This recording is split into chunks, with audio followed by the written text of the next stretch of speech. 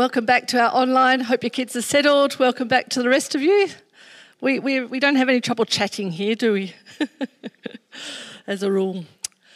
Okay, well, we've been doing a series. We had a break last week because we had Jeff from Compassion, but a series about prayer.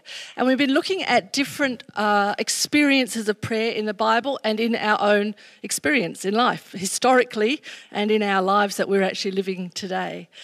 And there's a pile of things we could say about prayer, but I think one thing most people would agree with is this statement, that prayer is a mysterious thing. It doesn't easily get kind of categorised and boxed up and, A always equals B, etc. So I think we can agree at that.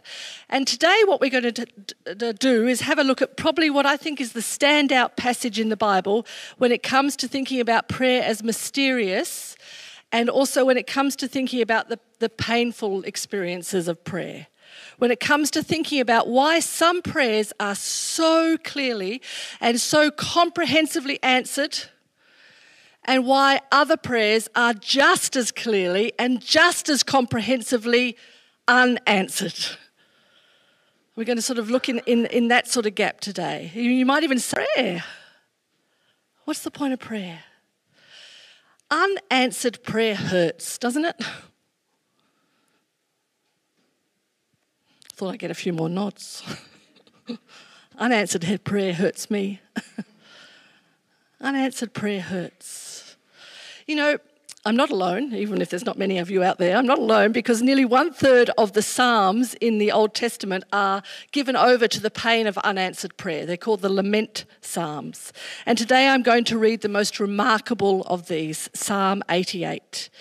We sent an email out, I think, with the e-news saying, if you get a chance, read Psalm 88 before you come today and take notice of how it made you feel. When Hayden read that, he said, flip, now you're giving us homework before we even get to come up. Anyway, you didn't have to, but maybe some of you did. So I want you to tap into how you might have felt when you read it. Or if you haven't heard it recently and you're going to hear it now, I want you to think about how the psalm makes you feel. I'm sure you'll have lots of thoughts about it. How does it make you feel? What goes on in your heart and your emotions? So you ready for it? Buckle in. Psalm 88. It's a psalm of Heman the Ezrahite. Starts like this. O Lord, God of my salvation, I cry out to you by day. I come to you at night. Now hear my prayer. Listen to my cry. For my life is full of troubles and death draws near. I am as good as dead, like a strong man with no strength left. They have left me among the dead, and I lie like a corpse in a grave. I am forgotten, cut off from your care. You have thrown me into the lowest pit, into the darkest depths. Your anger weighs me down, and with wave after wave you have engulfed me. You've driven my friends away by making me repulsive to them. I'm in a trap with no way of escape. My eyes are blinded by my tears. Each day I beg for your help, O Lord. I lift my hands to you for mercy. Are your wonderful deeds of any use to the dead? Do the dead rise up and praise you? Can those in the grave declare your unfailing love? Can they proclaim your faithfulness in the place of destruction? Can the darkness speak of your wonderful deeds? Can anyone in the land of forgetfulness talk about your righteousness? Oh Lord, I cry out to you. I will keep on pleading day by day. Oh Lord, why do you reject me? Why do you turn your face from me? I've been sick and close to death since my youth. I stand helpless and desperate before your terrors. Your fierce anger has overwhelmed me, and your terrors have paralyzed me. They swirl around me like floodwaters all day long. They have engulfed me completely. You have taken away my companions and loved ones, and darkness is my closest friend.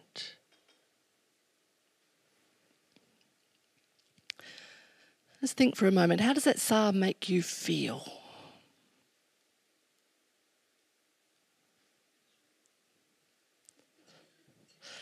Maybe it makes some of us feel a little bit awkward. I mean, it seems like him and the Ezrahite must have missed the class the day they did prayer etiquette.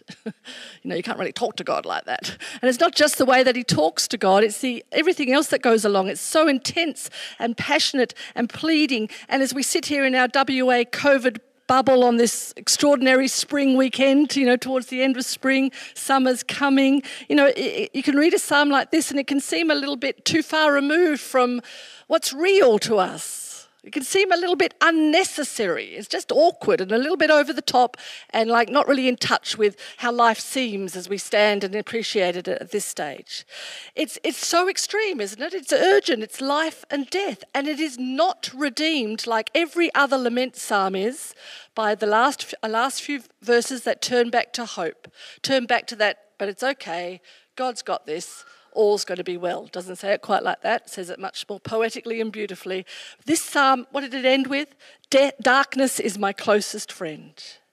And this psalm is in fact so unusual that some scholars have suggested there must be some missing verses. They've suggested there's got to be something that we've got lost along the way that actually makes this psalm end with something more hopeful. And of course that's not impossible. It's not impossible.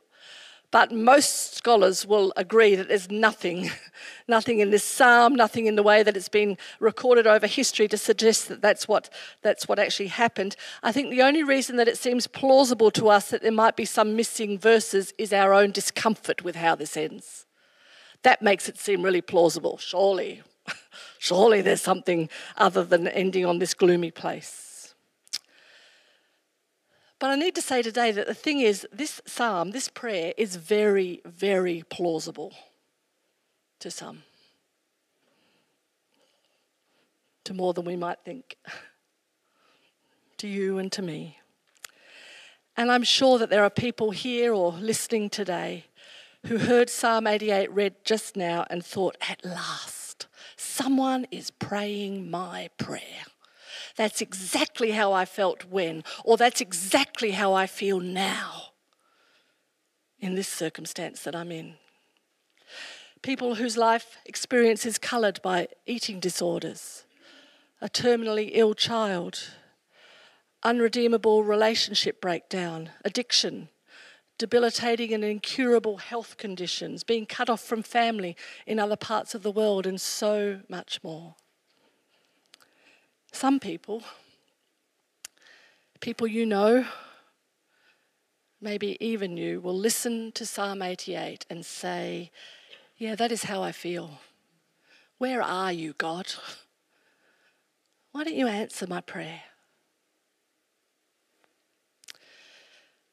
So we're going to look at the circumstances that encouraged Heman, the Ezrahite, to write this psalm and might lead others of us in the years since that time to actually pray this prayer or prayer like it. Let's have a look at the circumstances of this particular psalm and see what it says to us about our life.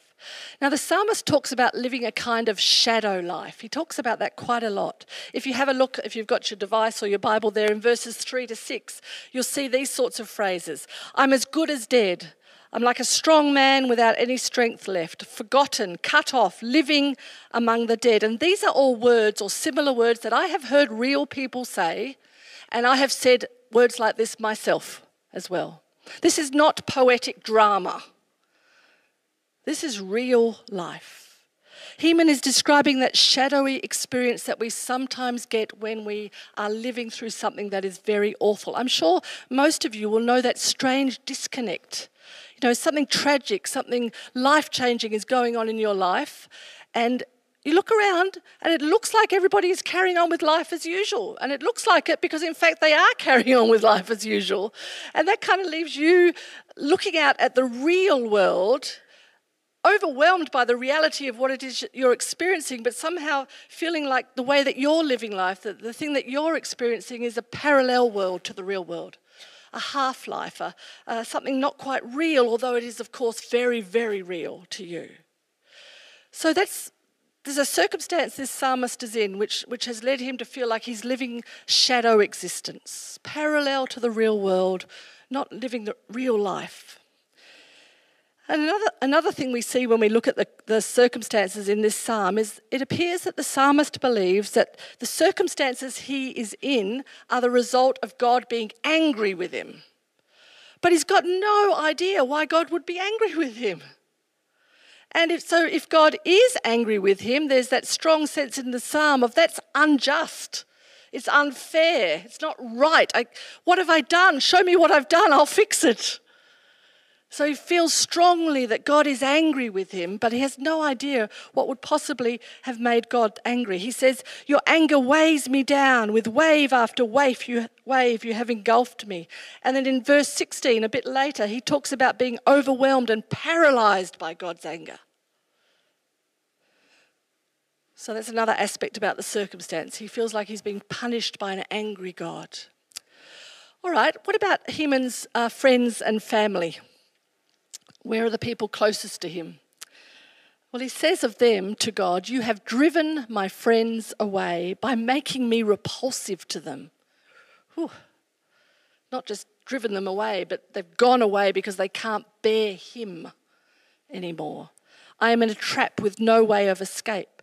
And then later in verse 18, he says, you, God, have taken my loved ones away from me. Now, I think probably in all of your translations, the Hebrew word is translated into English as friends. You know, you've driven my friends away. But it doesn't quite capture the intimacy of the original Hebrew language. Heman is talking about, they're not just acquaintances, they're not just friends that you might have a few circles out. These are the people that have done life most closely with you, the people that you're in most intimate relationship with. He's talking about his closest companions, and he's basically saying here that even with the people closest to you, you can actually get to the point where those people will decide that they need to step away. I don't know, maybe we want to self-preserve from... Let's not be with this guy who's clearly on the wrong side of God in a major way. We might just take a step or two back. Something goes on though. The people that love him the most step away from him. And I wonder if you have ever felt like that. Have you ever felt like the circumstances you are in are actually driving people away from you, have led people to choose to step away from you? That's a horrible feeling. That's a terrible experience.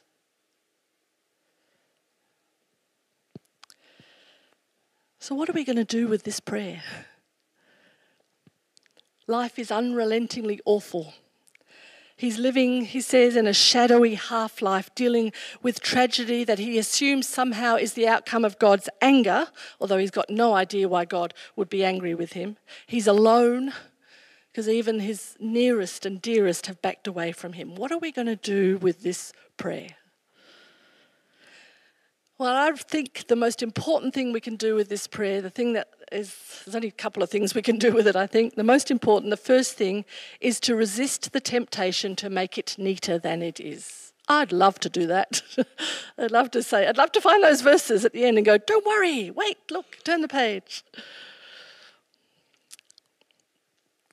You know, over the years as a pastor, I've sat with men and women, young and old, and I've heard stories of heartache and tragedy and things that are unspeakable. Things that I have to say cannot and will not be made right in this world. And I've learned lots of things, too, that I think are relevant here in those spaces. First, it's not for me to try and make it right. It's not even for me to try and convince the other that's telling their story, it's okay because there's this good thing or that good thing that might come out of this. It's not for me to sort of step into that tidying up and neatening space. It's for me to just literally make space for the other person's voice to be safely heard and to listen with deep respect and compassion.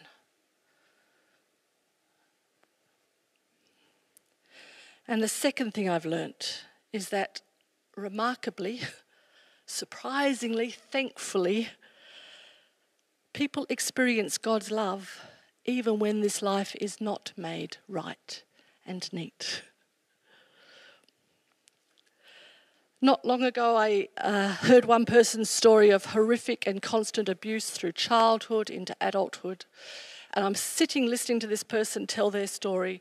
And in my head, I'm going, how are you alive? I didn't say that out loud. How are you working? How have you raised a family? How do you show up and live? I'm sitting there thinking that, listening to this story. And then when I did ask a question, I didn't use those questions, but I tentatively asked, how do you get through? This person said to me, looked shocked at the question really, and said, well, I'm only here because I'm sure God loves me and has been with me the whole way. I'm actually only alive because I'm sure God loves me and is with me. This person was sure of that even in the suffering that I wanted to make neater than it was. So I think the first thing we can do with this prayer is to let it serve as a reminder to resist the temptation to make things neater than they are. I think we can pray this prayer and we can let other people pray this prayer without racing on to try and find a way to make the whole thing less uncomfortable and without trying to find the silver lining. Aha, but yes, look, here's the good that's coming out of this. Not saying there won't be, but it's not our job to race on into that space. There's a popular explanation of the way that God answers prayer that says God answers prayer in 3 ways. He says sometimes yes, sometimes no, and sometimes wait. And actually I know that that's a very genuine experience that many of us have in our prayer. So I'm not diminishing that at all. It's a very true experience for many of us. But I want to say today it's also not enough. Yes, no, wait. It's not enough. Because I don't think it acknowledges the hurt of unanswered prayer that inspired Psalm 88. I don't think it respects the suffering of people we know. It doesn't respect and acknowledge our own suffering, if it has to be just one of those 3. And neither is it enough to fall back on the idea that God isn't answering our prayers because of something bad we've done. Now, I know we do bad things and there's consequences and we have to live with them. I'm not denying that at all. But I don't think God is in the business of ignoring us or punishing us by ignoring us. So I don't think you can put his silence down to him being miffed. I don't think God works like that. Okay, so the first thing is to resist the urge to tidy up Psalm 88 and the prayers like it that we pray or others pray. What's the second thing? Well, the second thing I think we can do with this prayer is to notice what is probably the most striking thing about it, apart from the unrelieved darkness. And I think the most striking thing about it is that this guy is even praying at all. He's praying. He's got a lifetime of some horror we don't get told about, and he's still talking to God. I think that's just a wonderful thing. He's still talking to God. And I don't think, you can push back on me if you want to, I don't think it's overreaching to see a chink of light in verse 1 and verse 13. So verse 1 says, "O Lord God of my salvation, I cry out to you by day, I come to you at night." So he's praying. And in verse 13, he's actually committing to keeping on praying. He says, "I will keep on pleading day by day." So that's remarkable that he's actually talking to God. And why would he do that? Well, I think the clue to that is there in a backhanded way in verses 10 to 12. He does that, he calls out some of God's wonderful characteristics, like his good deeds, his unfailing love, his faithfulness and his righteousness, but he does it in that backhanded way. He says to God, "Is there any point me telling of your wonderful love and faithfulness if I'm dead?" Who's going to listen to how righteous God is if I'm on the other side of the grave? So he's highlighting them in a backhanded way, but I think it gives a bit of an idea of this is who he knows God to be. He's not experiencing God like that in this moment, but he knows God to be these things. He thinks clearly it would take a miracle, but it's obvious that he doesn't think it's beyond God to answer his prayer in the living years. And I think that's because he knows who God is. And obviously he still has relationship of sorts with God. It actually reminded me of a time when something very hard was happening in our family, and our heartache was unrelieved and our prayers went unanswered. And I've told you the fuller story in other times. I won't do it again today. But I got to the point where I actually quite calmly, which surprised me, decided that God can't be real and that my faith was just foolish embarrassment, really. It got me through 35 years or so, but I obviously was, I got it all wrong. But it was God himself I spoke to about this. So I'm praying to God saying, you're not real. And I caught myself doing that, going, hang on a minute. Hello, is anybody there? I think against all odds, this psalmist says, admittedly a tentative yes. I think against all odds, many of us have experienced in those tough times in life an admittedly tentative yes. Okay, so if God is there, what's the point though of experiencing prayer like this? I wonder if this story from Paul might help. If you want to look it up, it's in 2 Corinthians 12.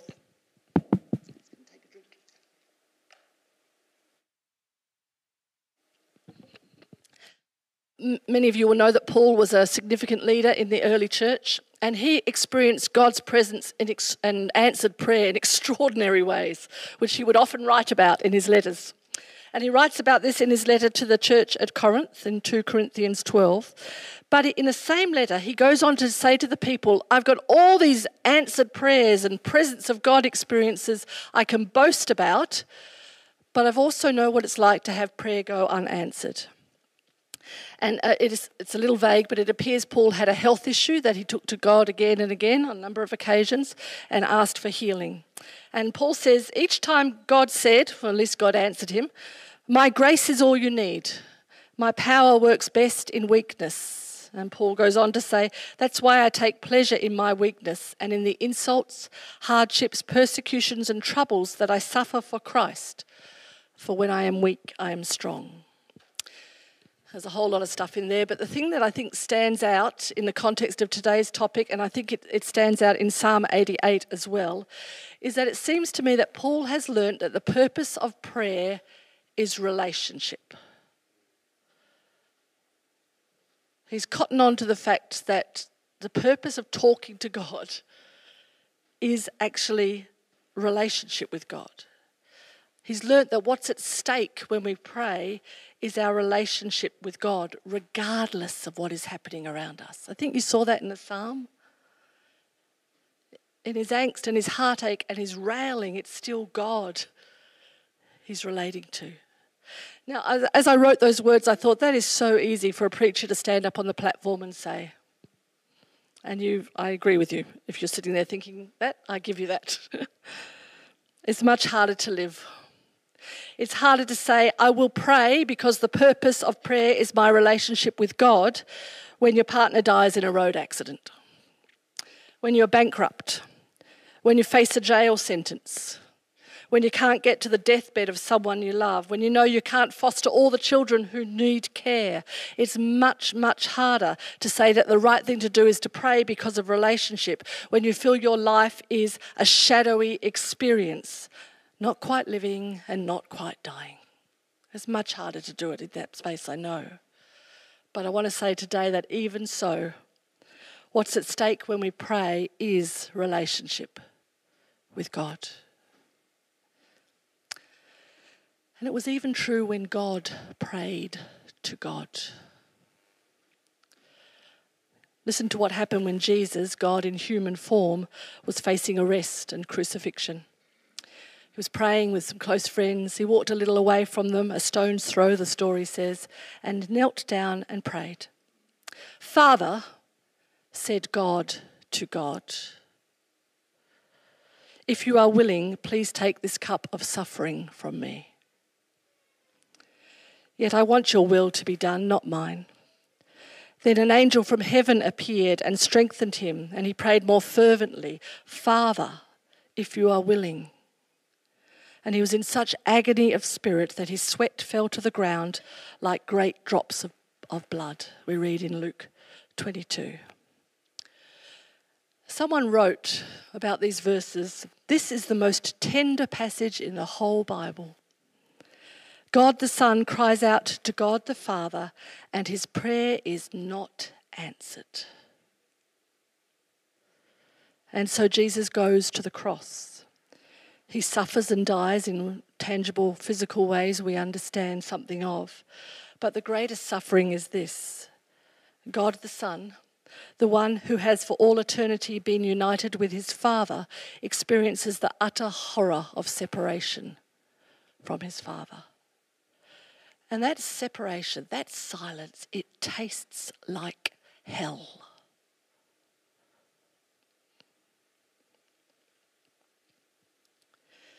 It's as if God the Son cries out, "Papa, help me."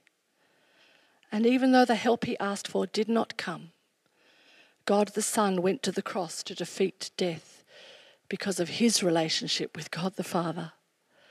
Out of love for God and love for us, and sure of the love and goodness and the presence of God the Father, even in the darkness. Jesus is the evidence of God's goodness and of God being for us. And that same Jesus, he knows the paradox and the hurt of what it is like to pray to a God you know is good and you know is for us, know is for you, and hear only silence.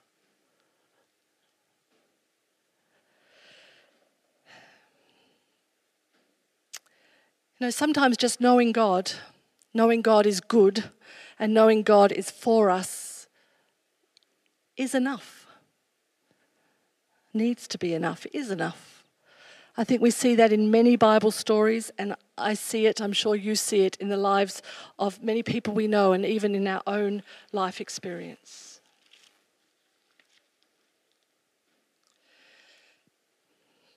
And so we pray. Even when our prayers go unanswered, we pray, as God invites us to in Psalm 88. And you know, the beautiful thing about Psalm 88 is that God is saying, it's okay. Say it. Tell me. I know that life is hurting you. Talk to me. Turn to me. I am here and I am for you. And sometimes that's all that we have to hold on to. That God is good and God is for us. And so we pray to step into that relational space. So what are you going to do with this message this morning? I'm not going to parcel it up into something tidy, but I do have some application that you might think about. What are you going to do with this message this morning? I guess if you're experiencing life in the shadow place right now, maybe what you can do is choose to hold on to relationship with the good and for you God. Not because things are working out neatly around you, but to choose to hold on to relationship with the good and for you God by praying Psalm 88 with all your being. Or another prayer, similar prayer of your own words. Maybe that's the best thing you can do today if you feel like you're living that shadow life. Pray the prayer that God orchestrated to make sure ended up in the Bible, as much as us humans would like to take it out. And maybe you're sitting here thinking, no, I'm not in that place. Then I want to say to you, maybe someone needs your help to either step into relationship with Jesus or to keep their grip on their relationship with Jesus right now. And I want to say to you again, that help doesn't mean telling them how you can see that this good thing or that good thing is going to come out of this horrible thing that's happening to them. Not step into the space in that way, but step into the space and help them keep a grip by making place for their voice to be heard, by listening and by calling in prayer with and for them to the sometimes silent and always good and for us God. Can you live with that paradox? Jesus did. The sometimes silent and always good and for us God. So I want to say to you, who do you know? Who in your family? Who's sitting alongside you? Who's in this church family but not here today? Who in your street needs you to step into that place with them and help them keep a grip on that relationship by making space for them to pray this prayer, by praying this prayer with them? So two options. There's many others. The Spirit might have prompted you in other ways. If you're in that shadow place, will you go home and pray this prayer? Will you find someone to pray it with here today? If you're not in the shadow place, will you ask God, even as you sit here now, who needs me to step into that place and pray this prayer with them and for them? Not making it neat, not fixing, but sitting with them in that space. We decided we're going to close the service by singing the Creed again, a song about what it is that we believe. A little bit like the psalmist was doing, although we won't do it quite so backhandedly. Good to declare what it is that we believe. But I want to suggest two things. I know that some of you will be happy to stand up and sing that lustily and gustily, and you don't have any hesitation, and you say, yes, this is what I believe. I'm sure of that in this moment. So if that's you today, wonderful. When the time comes, stand and sing with all your might. And I know that there'll be others who will go, that's really tough for me to do that today. There's part of my head that does believe or thinks I might believe, but that's tough for me to sing those words out today. Well, that's why I've asked the other people to sing it loudly. Because we can hold each other's hope.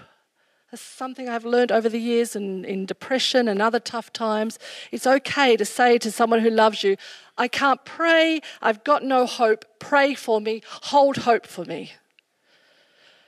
So those of us who can, we're going to sing with all our heart and soul, with all our bodies this morning. And we're not singing it to diminish or try and say to the people alongside us, come on, chin up. We're saying we're going to sing this because we want to hold hope for you. And it's okay if you can't sing it or if you don't feel it or if you want to sit or kneel or do anything else in that space. But can you see how we can use this moment? Some of us to do the declaring and others of us to just go, yeah, I'm not feeling that right now, but I trust God somehow. I love these people and know they love me and they are holding hope for me. Let's be aware of each other as we sing. And before we do, though, will you join me as we pray this very short prayer? O Lord, God of our salvation, we cry out to you by day.